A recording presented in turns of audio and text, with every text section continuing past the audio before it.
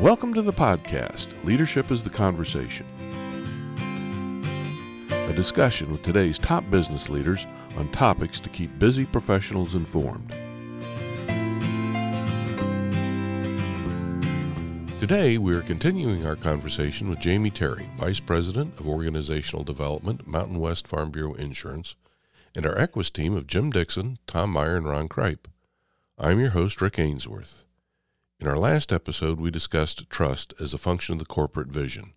In today's episode, we're going to explore the importance of trust within the executive leadership team. We've been talking about, obviously, management to front line and front line to management, but those conversations also probably occur ELT to ELT member, or executive to executive, and peer to peer.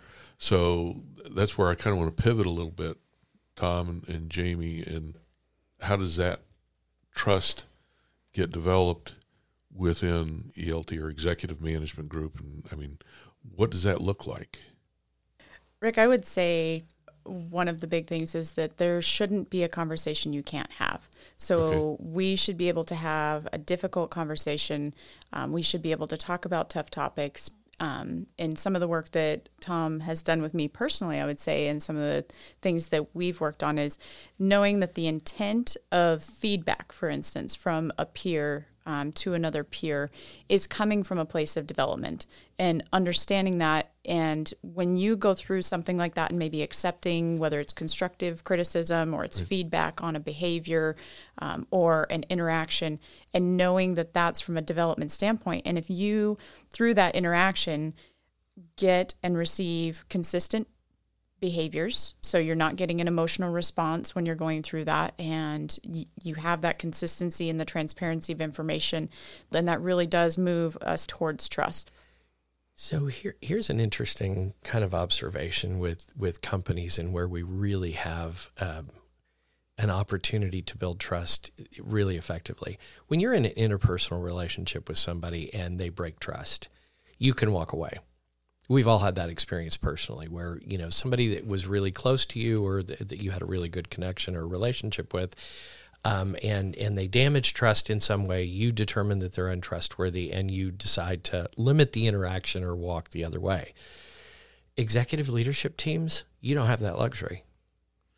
It's the only place I can think of where you really have to be very disciplined around, I might have a low level of trust with you, or I might have even gotten my toes into the water of distrust. And we have to come back from that because we have to make collective decisions together. That's why that feedback conversation is so important. You get to the place where you're like, okay, let's walk through this. Let's have this conversation again, and let's figure out if we can't find some piece of common ground to work out from so that you get the arrows moving in the right direction. Especially at an executive leadership level, because everything you do is impactful to the organization and everything you do is on display for the employees. If you have an issue with another ELT member, don't think for 1 minute that the employees don't see that unless it gets corrected or fixed or addressed in some way. Something just struck me, and I'll go back to a conversation we had offline. This is such a huge shift in the way corporate America thinks. We were talking earlier about somebody found the HR handbook from 1950, and some of the crazy things. How to talk to your female employee about certain things, and things have changed so dramatically. Yeah. And what I'm hearing in the conversation is 20 years ago, maybe even just 10 years ago, the ELT, our executive leadership team, focused on product, focused on the money end of it. Relationships? Who cares about relationships? As long as we're here to do a job. Yeah, we're here to, yes, right.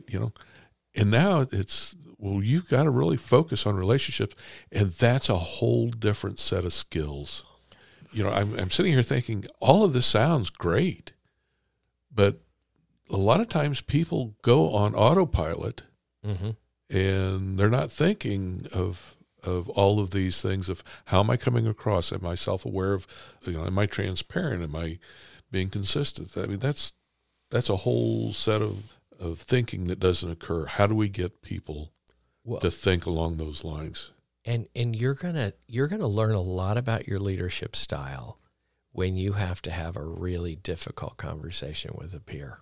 Mm-hmm. And also, actually, Jamie, you used a very interesting thing about, if trust is the end result, if we're trying to get trust in the relationship as the end result, it's not only in giving the feedback, it's the receiving of the feedback. Mm-hmm. I can be really genuine in giving feedback to you all day long, but if it's not being received that way, mm-hmm. the trust gets broken down. Yes. Doesn't matter. I mean, I have all good intention of making a good relationship there, but the other person is not receiving it all that way. Mm-hmm. Well, and Jim, the other way, because I think something that Tom taught me a long time ago was, how am I taking feedback? Yeah. I can give great advice all day long. Just ask me. But if somebody gives me feedback, how am I reacting to that? And am I building trust by the way I accept someone else's feedback?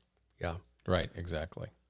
I don't know how everybody else does it, but that was one of the values of having a coach, having Tom there, because there were a couple instances where maybe wasn't on the same page with one of my peers, and receiving mm-hmm. that feedback was really difficult. But bringing in a neutral third party that really had a high level of social awareness and could help read between the different leadership styles and help me interpret. So those first couple of times in going through that as part of my development, I found that exceptionally helpful.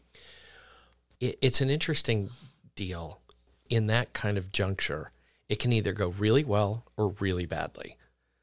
If it goes really well, by handling that conversation, feedback moving in either direction, and you step up to the plate, peer steps up to the plate, you both resolve it, trust can get vaulted into the upper reaches of, oh my gosh, we came back from that and we're stronger than we ever were. And yet one twist or turn in the opposite direction of somebody not taking that in and not stepping up to the plate can take it just as far in the other direction, mm-hmm. which is why if I had any piece of feedback for leaders, I would say, when you're in a situation where you realize that the relationship hangs in the balance and trust hangs in the balance, slow everything down, offer a little grace, and be intentional about the next words that come out of your mouth because they can determine the success or failure. Somebody asked Warren Buffett one time, how do you go broke? And he said, a nickel at a time. How do relationships fail? A conversation at a time, a look at a time, a statement at a time, right? So if we can get ourselves to the place where we understand what hangs in those situations or circumstances, then maybe we'll approach it with a little more respect.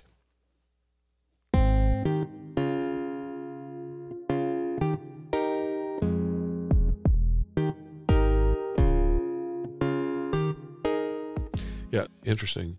I'm reading the book Step Up right mm-hmm. now. Yeah. And, one of the things that two authors talk about in Step Up is terminal politeness. Mm-hmm. And, what you were just saying there about being intentional, one of the things I think we miss is conflict isn't bad. No. Conflict does not necessarily destroy trust. So like you said, it's a lot of times in conflict, you build the trust. I think there's a danger in terminal politeness that you destroy trust by not having that difficult conversation that you need to have.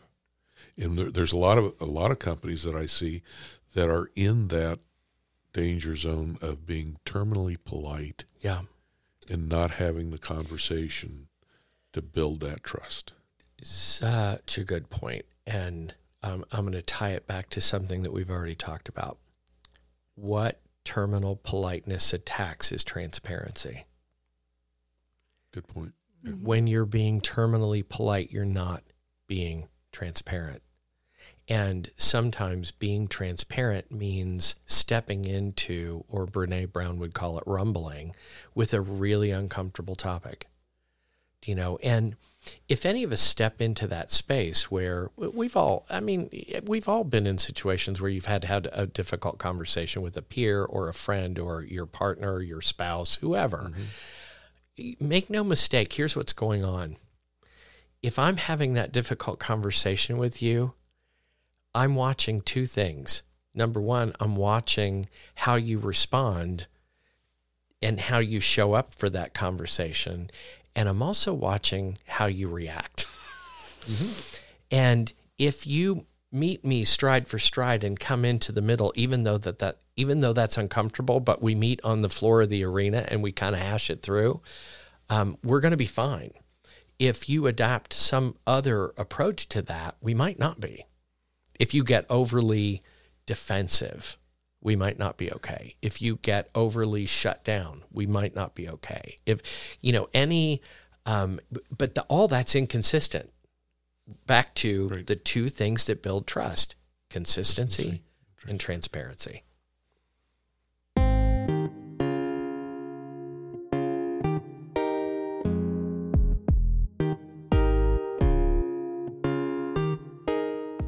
Well, we've talked about a lot of things with the vision statement and trust, and you've gone through a lot of work to get where you're at now, and Mountain West has done a fantastic job.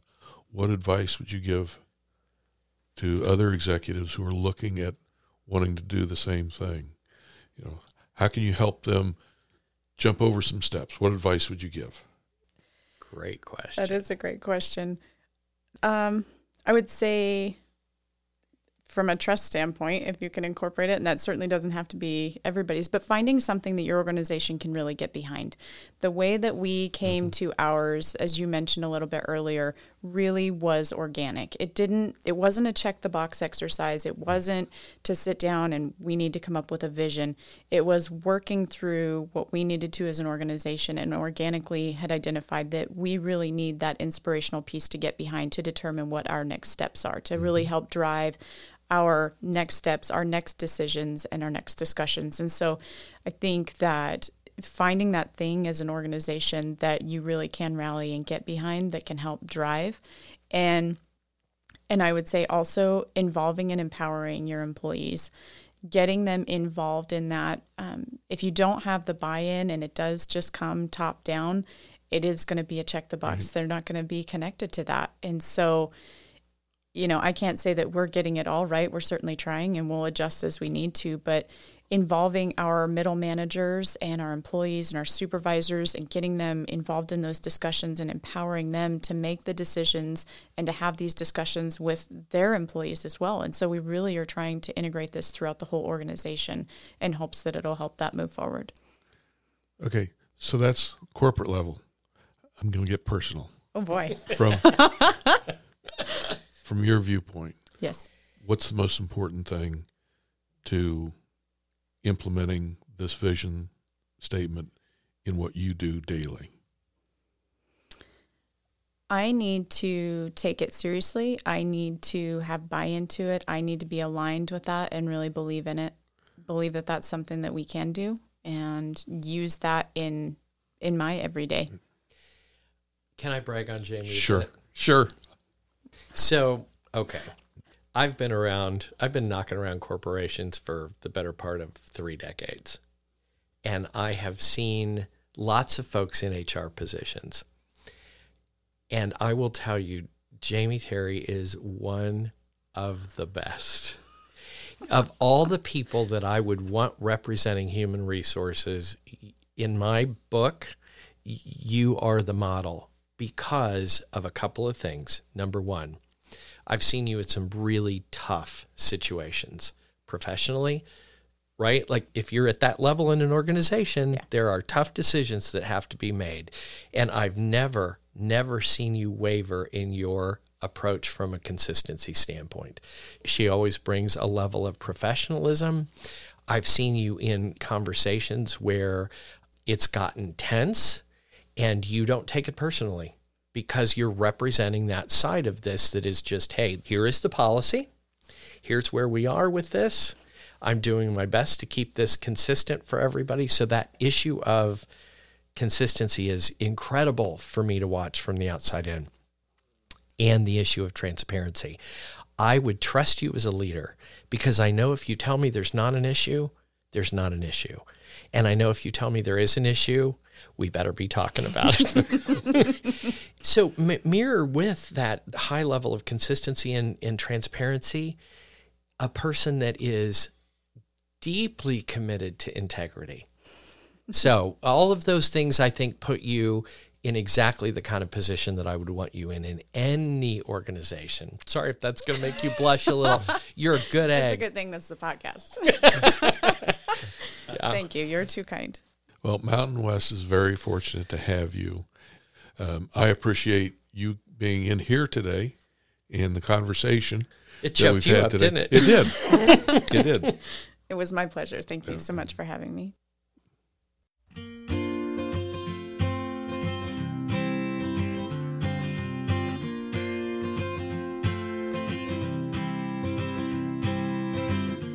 Thank you, Jamie, for joining us in this 3-part series in the important work you are doing at Mountain West Farm Bureau Insurance Company. To learn more and to join in the conversation, visit us at www.equusconsulting.com.